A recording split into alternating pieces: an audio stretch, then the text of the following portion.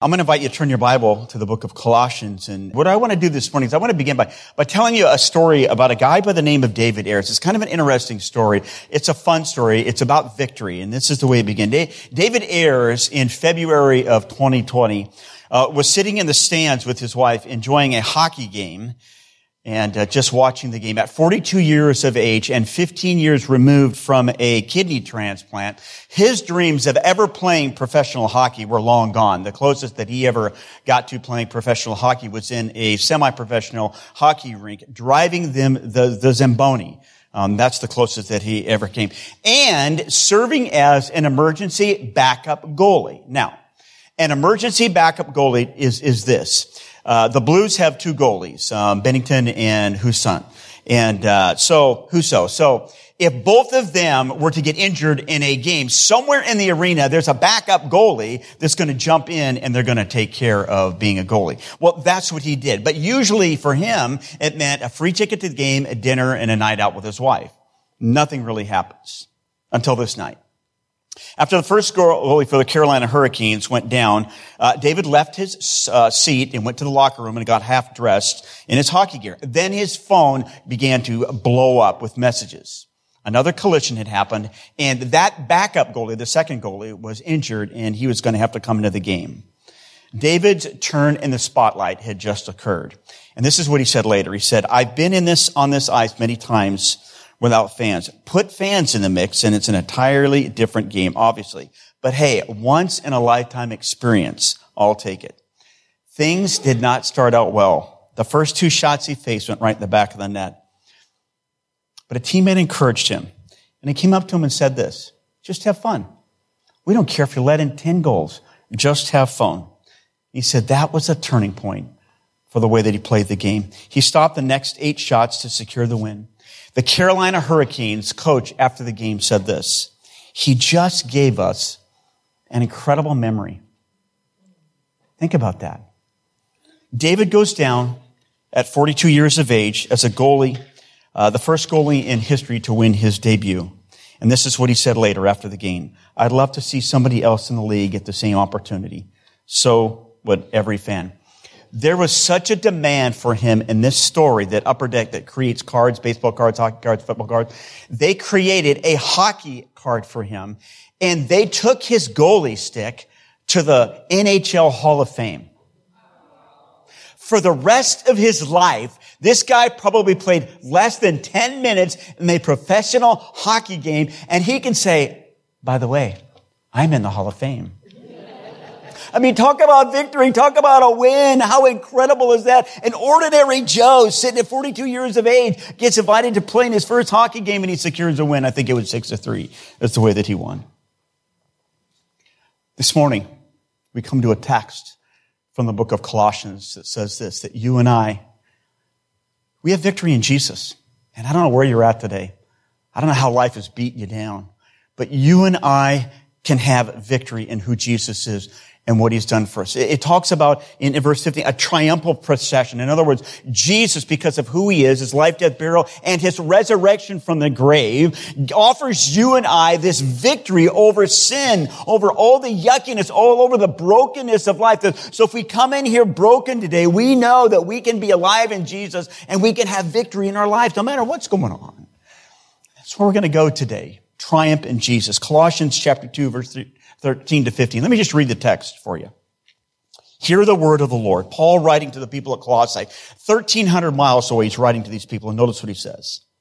"When you were dead in your sins and in the uncircumcision of your sinful nature, God made you alive together with Christ. He forgave us all of our sins, having canceled the written code with its regulations that was against us, and that stood opposed to us. He took it, nailing it to the cross. And having disarmed the powers and authorities, he made a public spectacle of them, triumphing over them by the cross." That's what we're going to look at this morning. Paul's letter to these people at Colossae who were struggling with adding all of these other things in life. You know, is Jesus really enough for my life? Or do I need to add all of these other things? Do I need to add this ritual? Or maybe I need to do this, or maybe I need to do that. And Paul's going to say, no. Christ has made you radically alive in Jesus. And because of that, we can trust him for every element of our life. Father, thank you for your goodness. Thank you for the victory that we have in Jesus. And this morning, I simply ask that you'd open our minds and our hearts to the reality of who you are, what you've done for us, and how you have radically made us alive in Jesus. You've forgiven us of our sin. And one day we will be with you in heaven. And all of the pain, all of the suffering, all of the yuckiness of this life will be done away with because of Jesus' death on the cross. And we thank you for that. Father, open our eyes that we would see the wonder and the beauty of who Jesus is, our union with him and what he has done for us. In the name of Christ, I pray. Amen. So what Paul is going to do is he gets ready to end this chapter. He's going to focus on our union with Christ, how we are connected with Christ, how we are with him because of the life, death, burial, and resurrection, because of our faith and our trust in Jesus. And what he's going to talk about is this, that we're alive together in Christ. We've been forgiven of our sin. This debt of sin has been forgiven. It's been done away with. And not only that, he has disarmed all of the evil. He's disarmed the powers and the authorities that we don't necessarily see that are going on all around us. He's disarmed him because of the cross. And that's what we're going to see this morning. So let's kind of walk through, what does victory look like in this text? Number one, it means this. Victory means to be alive in Jesus. Look at verse 13 again. Let me just read. When you were dead in your sins and the uncircumcision of your sinful nature, God made you alive with Christ. He forgave you of all of our sins. So what does it mean when Paul says when you're dead in your trespasses and sins? Listen, the word sin, it's not a very popular word, is it? I mean, we don't even like to talk about it in the church. We kind of stay away from it. What we like to focus on is the grace that we have in Jesus, but we don't want to talk about sin. It's such an ugly word. It's such a radical word. It means that we've done some things wrong. It means in this text that we're dead to the spiritual realities that are all around us, that God has spiritual realities for us. There's something beyond what we see, feel, touch, and hear around us. There's something inside of us that longs to be connected on a different level. And sin means this, that we've missed God's mark. I've violated God's laws, God's decrees. We have crossed the line. We've overstepped the bounds. If we go back to Adam and Eve, what did they do? They overstepped their bounds. God said, you can only do this, but they overstepped their bounds and ultimately rebelled against God. There's this thing called sin, and we're sinners. And the Bible just reminds us that we are people separated from God because of our sin. You ever been around a room of 2-year-olds for about a half hour? Go around a room of 2-year-olds and you'll see what sin really is. You don't have to teach them to be bad. I didn't have to teach my kids to be bad. My mom and dad didn't have to teach me to be bad. I knew instinctively how to be bad. I rebelled against them constantly. In the Bible, listen, the Bible takes sin seriously. Whether we want to agree with the word or not, the Bible takes it very, very seriously. It talks about us what? It talks about us being dead in our trespasses and sins, in the uncircumcision of our heart. What does it mean and look like to be dead? I came across this illustration from a guy by the name of Dr. Erwin Lutzer. Now, Dr. Erwin Lutzer is an author. He's a pastor for many, many years at Moody Bible Church in the Chicago area. Just a great guy on the radio. Most people would know the books that he wrote. And he has an interesting illustration of what he did with future pastors, how he would teach them about this concept.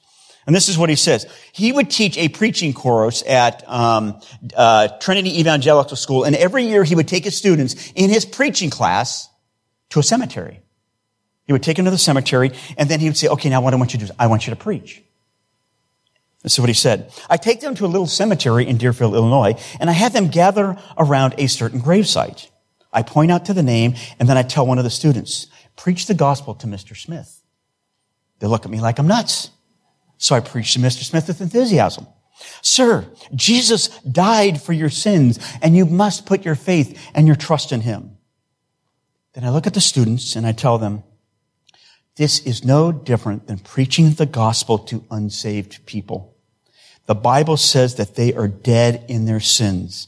You can preach your heart out, but nothing will happen unless God does a miracle to give them the life to listen.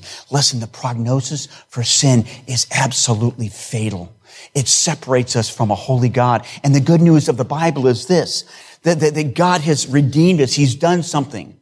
He's reminding us of the nature and the character, who he is and what he wants to do in our lives. Romans chapter 5 verse 12. Notice how Paul describes this fatal disease called sin. He says, therefore, just as sin entered the world through one man, sin through Adam and Eve came into this world.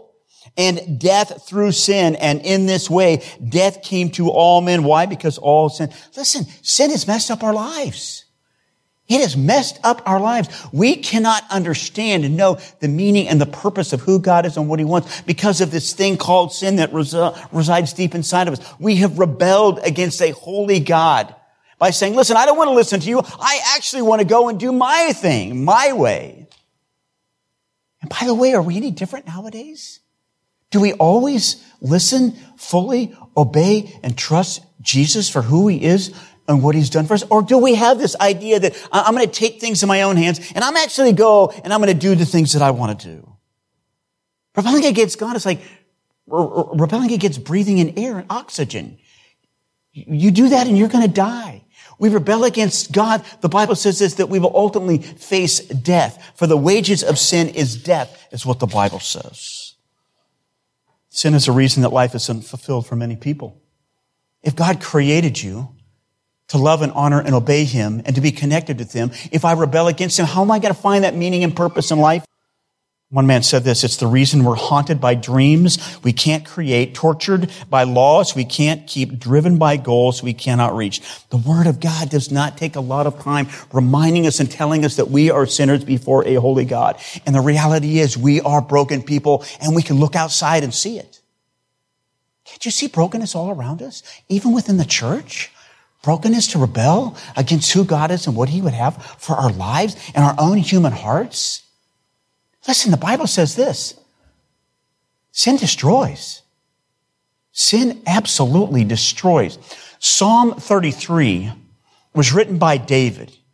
And in this psalm, Psalm 32, David reminds us about the nature of sin and the ugliness of sin and how it lies deep within us and affects us in a powerful way. Psalm 32 says this.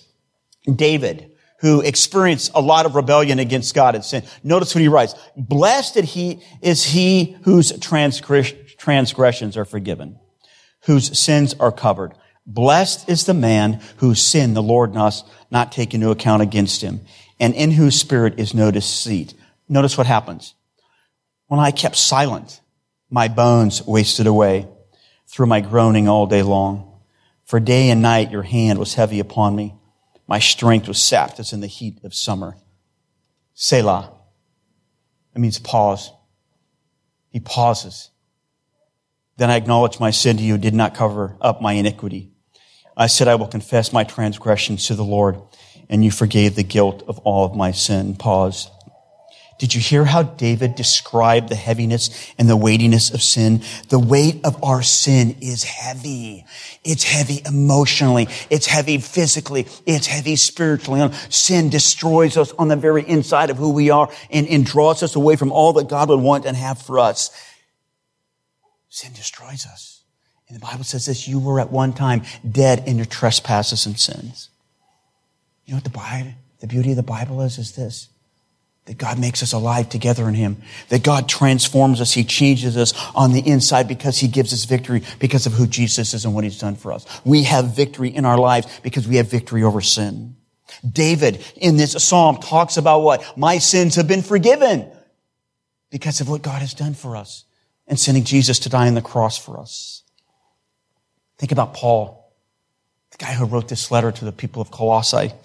Imagine having a conversation with him and you go up to him and you say, you know what? You hurt God's people. You never respected or honored Jesus in your life.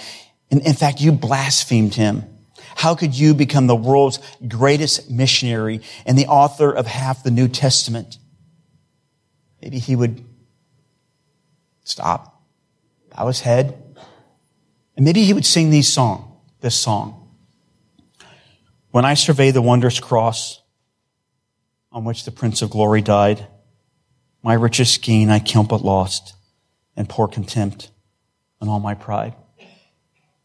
There was a man who called himself the chief of sinners, but recognized sin in his own life and came to an understanding that he had been forgiven of his sin. What about Peter? And think about Peter arrogant, prideful, boastful, going out and just leading the way and many times going in an opposite direction, saying things that he really didn't know what he was saying. Imagine having a conversation with Peter that went something like this. You were inconsistent. You were prideful. You were a fisherman. You smelled of hard work, fish, and you denied Jesus. How could you become one of the most respected and loved people in all Christendom? And maybe Peter would bow his head, bow his heart, and say this: I stand amazed in the presence of Jesus the Nazarene and wonder how he could love me. I'm a sinner, condemned, and unclean. By the way, that's what he said in Luke chapter 5. But how marvelous, how wonderful, and my song shall ever be. How marvelous, how wonderful is my Savior's love for me. David, Paul, and Peter recognized their sin, confessed their sin, and came to Jesus, and Jesus gave them victory over life. Listen, a lot of people think that, well, I want to embrace Jesus. I want to put my faith, my confidence, my trust in Jesus because I want to go to heaven. In other words, it's kind of like fire insurance. I want to make sure that my sin is covered so that when I leave here, I'm going to go and spend eternity in heaven. But they don't want to deal with the reality that Jesus gives us victory in all other areas of our life, that he wants us to live for him because he wants to change us and transform us on the inside. That's the beauty of the gospel. The beauty of the gospel says, I change and transform your heart, your mind, and your soul. The inclinations of your heart, I cleanse you so that you are an entirely different person. To be alive in Christ means this, that God has changed you radically on the inside. We couldn't do it in and of ourselves. God needs to radically change us, transform our heart and minds and soul, and make us alive in Jesus. There's a parallel book to the book of Colossians and the book of Ephesians. Ephesians chapter 2. Notice how it describes God's word. Notice how it describes what we were in Christ. It says this: but because of his great love for us. If you don't know anything this morning, I want you to know something. God loves you so much that Jesus went to the cross and offered himself as a sacrifice for my sin. All the rebellion in my mind and my heart. Because of his great mercy, his great love for us, God, who is rich in mercy, made us alive in Christ. Even when we were dead in transgressions, it is by grace you've been saved by faith. The message of the gospel, life, death, burial, resurrection of Jesus. By putting my faith in who he is and what he's done for us, what's happened? My life is radically transformed. And God, because he's rich in mercy, because he's full of love, transforms me on the inside and makes me what the Bible says, a new creation in Christ. That's what he does. That's what it means to be alive in Jesus, to know that what he's done for us. Titus chapter 3, verses 4 and 5. It gives us a great description of what regeneration, of what being transformed looks like. It says this: but when the kindness and the love of God, our Savior, appeared, he saved us, not because of the righteous things we have done, but because of his mercy. There is nothing that I can physically do to earn my salvation before a holy God, which frees me up to live for him and to look to him and to trust him for who he is and what he's done. He saved us, what? Through the washing, rebirth, and the renewal by the Holy Spirit of God. The Spirit of God comes alongside of us and convicts us of our sin, opens our minds and our hearts to the reality of who God is, and changes us on the inside and gives us an entirely different inclination for life. That's why salvation is so incredibly radical. And you see the transformation. The old things passed away. What? Behold, new things have come. So what does it mean to be alive in Jesus? I think it means a couple of things. To be alive in Christ confronts the theory of evolution, doesn't it? It means we're just biology. We're just here. We're just products of biology, and we're products that we can't really change because we're all just the products of all the things that are inside of us. To be alive in Christ means there's another dimension to our lives. There's a spiritual dimension to our lives. That I am dead in my sin. And then I can be awakened to spiritual realities because of the Spirit of God. To be alive in Christ means this, that I've been created. Every person has been created in the very image of God, and they have the image of God marked upon them. And every person, old Young, male, female, doesn't matter where you are. Every person is created in the very image of God, and every person has value in life, unborn to the nth elderly people. Every one of us have value, and that's what it means to be alive in Christ. We're alive to spiritual realities beyond this dimension. God has given us the message of life. If people are dead in their trespasses and sins, if many people that we come in contact with, maybe our neighbors, maybe our family members, maybe a coworker, if they're dead in their trespasses and sin, and you and I are made alive in Christ, then we have the opportunity, the responsibility to give them the message of Jesus. To tell them that they need to embrace this message of the life, death, burial, and resurrection of Jesus. Be alive in Jesus means this, that I'm going to find a future in heaven with him. And I'm going to be reunited with all of my family and friends and all of those who've gone before us who put their faith and their trust in Jesus. That's what it means to be alive in Christ. And what it should do, it should radically affect the way that you and I live. You're not dead. The Creator, the Spirit of God lives inside of you. And you are mighty and you are powerful. And by the way, he has given us victory over this world. You may look out and see all of the things going on and all the trials and all the troubles, and yet God says, listen, I've given you victory, and who Jesus is and what he's done. Well, Paul wants the people of Colossae to remember that they are spiritually alive in Jesus because of the life, death, burial, and resurrection of Jesus Christ. You can live in victory because of that. Second thing that Paul mentions is this. Because of sin, because of the ugliness of the world, because of the brokenness, we are broken people. And I don't know if you've ever dealt with sin before. Ever dealt with it in the sense of coming before God, recognizing that God is a holy, perfect, just God, and that I have violated principles against him, and come to an understanding of, wow, I need to get my life straight. I've done some things to offend a holy God. I need to be forgiven. That's the second dimension that Paul deals with here. Look at verse 13 of 14. He says this in verse 13, he forgave us all our sins, having canceled the written code with its regulations that was against us, that stood opposed to us. He took it away, nailing it to the cross. You know what the word forgive means? It means this. It means grace. It means grace. It means you and I have been graciously given grace in the unique person of Jesus Christ. We have been generously given grace. We've graciously, in kindness and love, God has given us grace. He's withhold the penalty. He's withhold this idea that I need to pay for my sin, that he could send me into eternity without him. He said, listen, I'm going to give you grace, and that grace comes in the form of Jesus Christ. Will you look to him and will you trust him for who he is? And a lot of people can't get beyond this idea that I need to be forgiven of my sin. I told you I was reading a book by a hospice chaplain called The Three Regrets. And the three regrets of the book, I've read the book, the three regrets are, she's a hospice chaplain. And what she does is she talks to people in the last year, 6 months of their life. And she began to talk to, for 20 years, all of these people who've gone before them and passed away. She began to think through and categorize the regrets that people have. Regret number one, not living according to a purpose. In other words, they had dreams, focus. Second regret is this. They didn't love the way that they should have.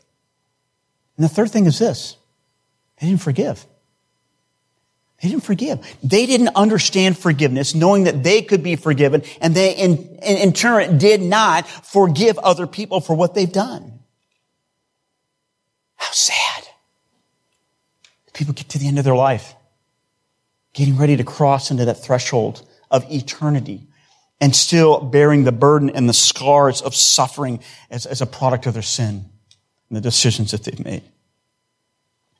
Listen, hurt, pain, suffering, rebellion, that's heavy stuff.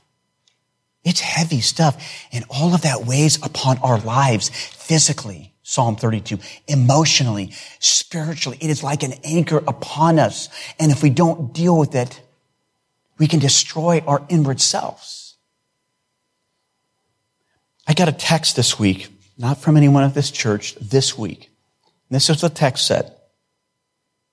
I want you to know I'm trying hard to put this shame and guilt behind me. But so far it is just tough. but I am really trying. That probably could have been written by somebody from our own church. The weightiness and the heaviness of sin and rebellion and the yuckiness of our lives, it's huge and it weighs us down.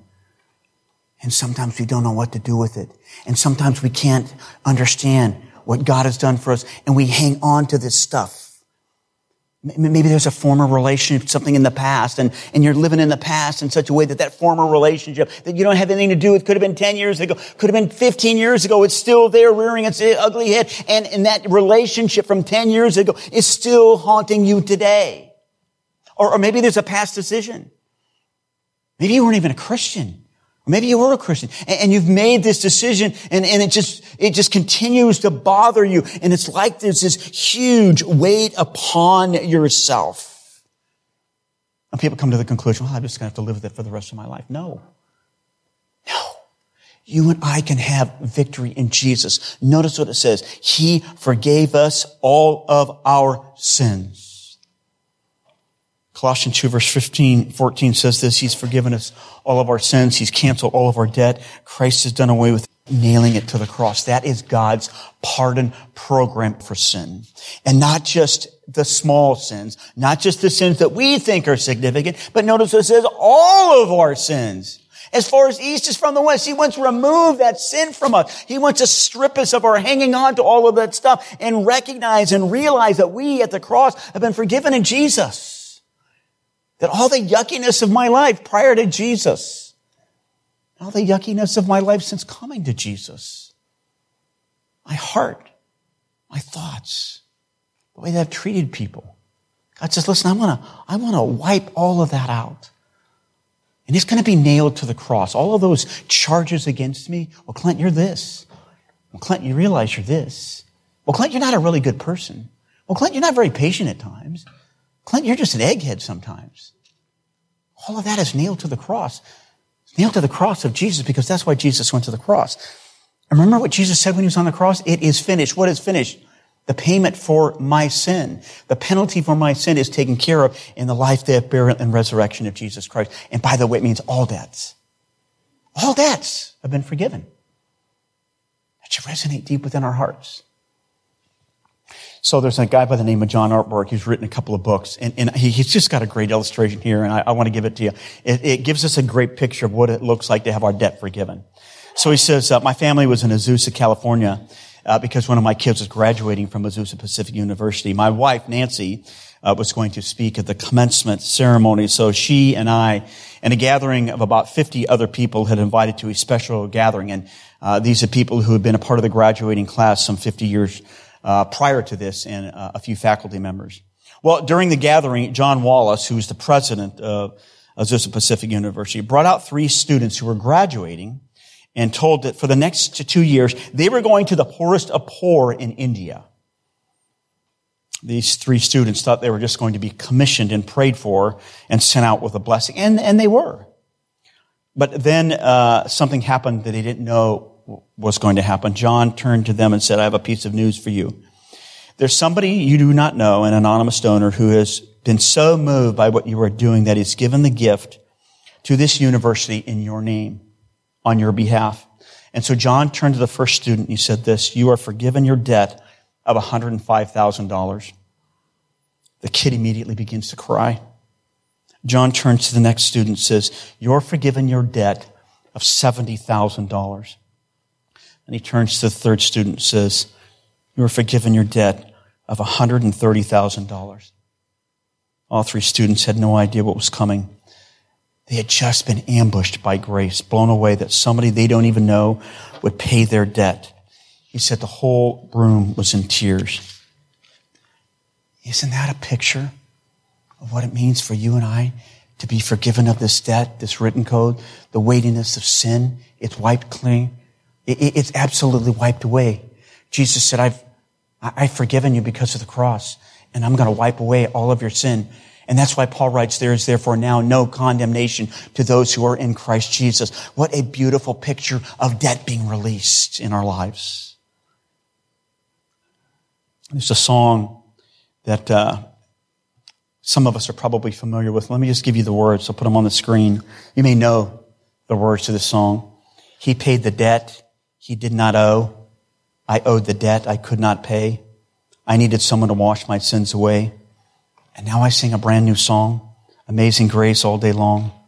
Christ Jesus paid the debt that I could never pay. We have been given victory over sin. We've made alive in Christ, and we have victory over sin because of who Jesus is in the life, death, burial, and resurrection. And by the way, there's a flip side of this, and the flip side of this is this. We have a responsibility. We have a responsibility to forgive other people when they hurt and harm us. We have been given the incredible privilege of knowing that we have been forgiven of our sin. And because we have been given much, we have a responsibility not to harbor hate, not to harbor all of this yuckiness, not to withhold grace in other people's lives, but we have the great privilege of forgiving other people. Listen, Jesus said this in Matthew chapter 6. You don't think forgiveness is important? Notice what Jesus said. For if you forgive men when they sin against you, your heavenly Father will also forgive you. But if you do not forgive men their sins, your Father will not forgive yours. There is a relationship between the idea of forgiveness. My relationship with God and the way that I forgive other people bears upon my relationship with God and how I respond to other people. There's this connectedness in our hearts to other people and the subject and the idea of forgiveness of sin. Because of what Christ has done in my life, I now have the capacity to forgive other people. So this book that I'm reading, The Three Regrets, in the chapter on forgiveness, she quotes Martin Luther King Jr., and this is what she writes. We must develop and maintain the capacity to forgive. He who is devoid of the power to forgive is devoid of the power to love. By the way, Jesus called us what? To love our enemies. We're called to love our enemies. How can we withhold forgiveness when you and I have been forgiven much and we have the responsibility to forgive other people?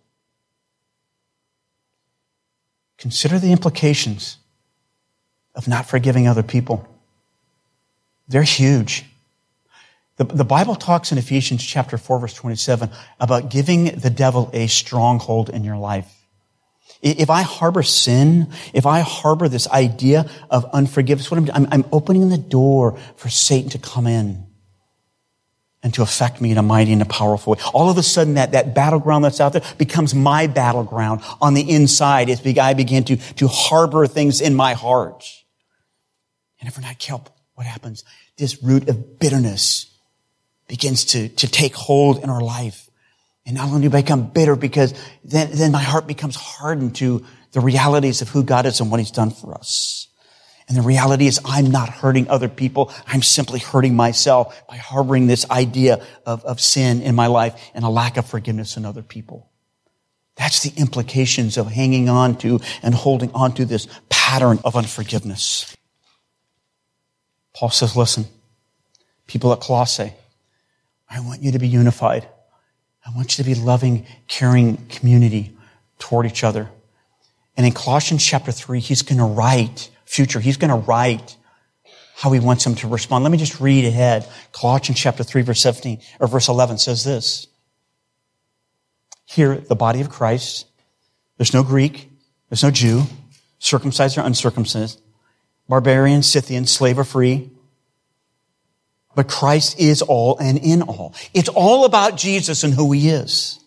Therefore, as God's chosen people, holy and dearly loved, put on compassion, kindness, humility, gentleness, and patience.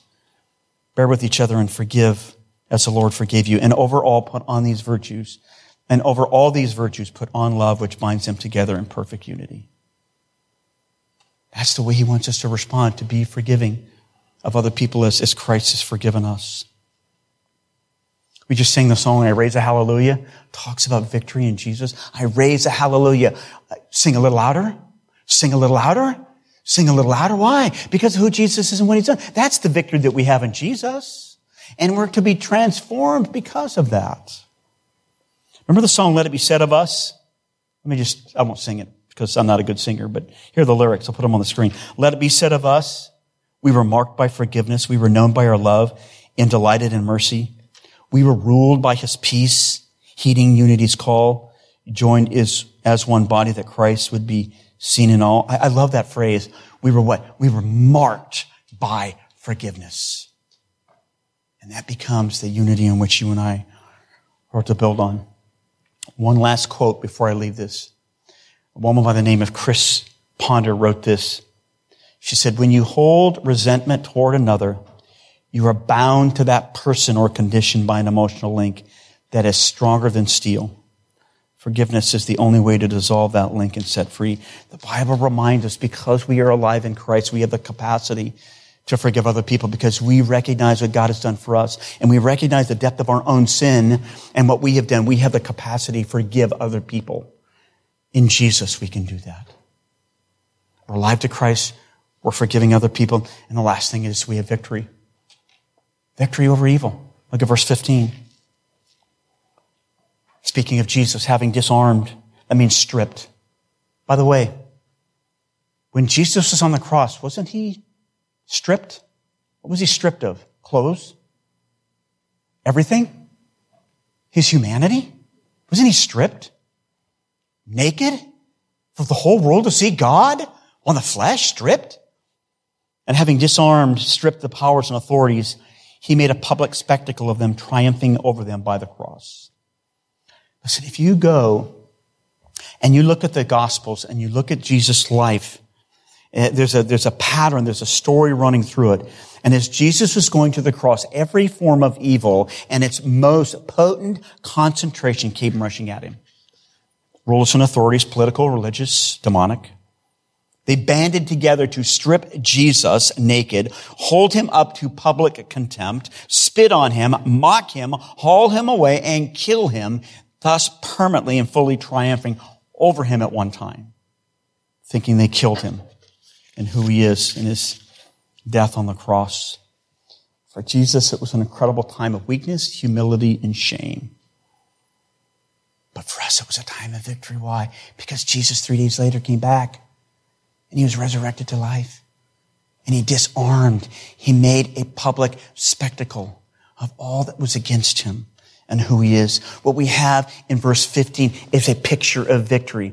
In Rome, what they would do, they would go in and they would conquer a nation. And then they would have, where they would parade all of the people in. They might parade all of the leaders that would come in and all of the spoils that would come in. And then the soldiers would come in. And last, the victory, the general would come in. He would come in last and he would be proclaiming victory over this nation. And that's what we have, where we have a picture of victory. Because Jesus has gone to the cross. And in that moment of death on the cross and the resurrection, he has stripped away all of the power. By the way, the Bible talks about victory.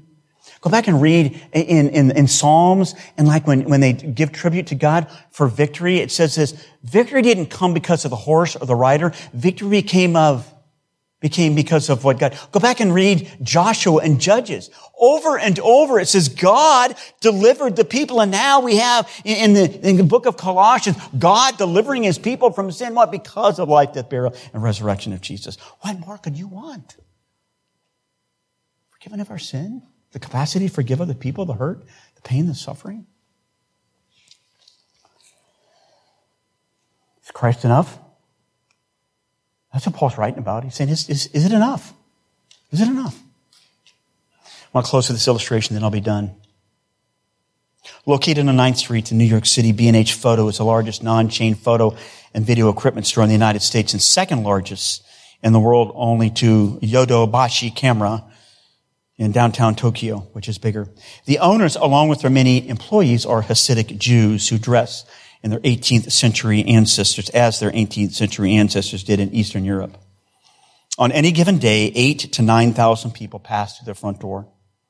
Yet 70% of their business is online, serviced by a 200,000 square foot warehouse located nearby in Brooklyn.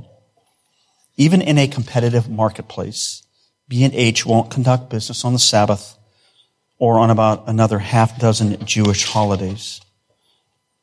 They close their doors at 1 p.m. on Friday and keep them closed all day Saturday, the biggest shopping day of the week.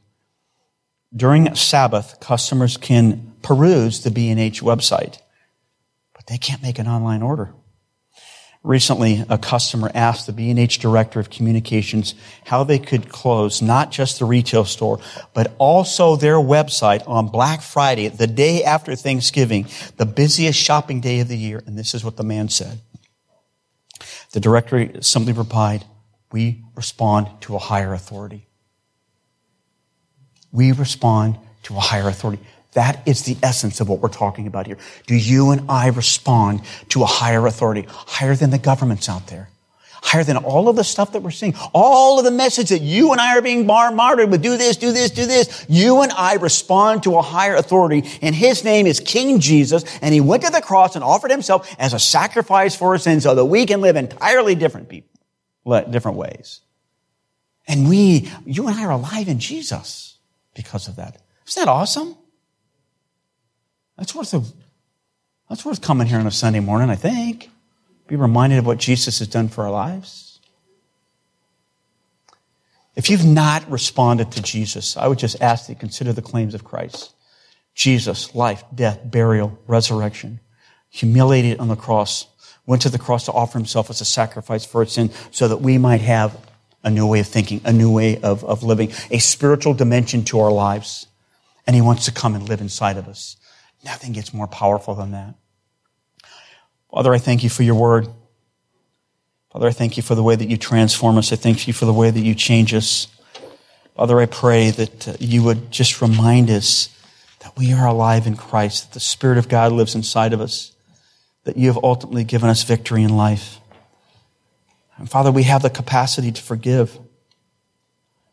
Father, I know that there's a lot of people in this room who have been wounded and hurt in a deep and mighty and powerful way.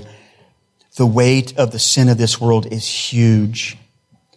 And Father, I pray that if anyone is struggling with this idea of forgiving someone else or being forgiven, God, that you would remind them that as David experienced the blessedness of being forgiven of a sin, you too can wipe away our sin as far as east is from the west.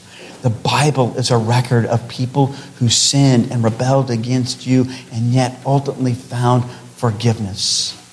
Father, I pray that we would experience what it means to be alive in Jesus. That's in Christ's name that I pray. Amen.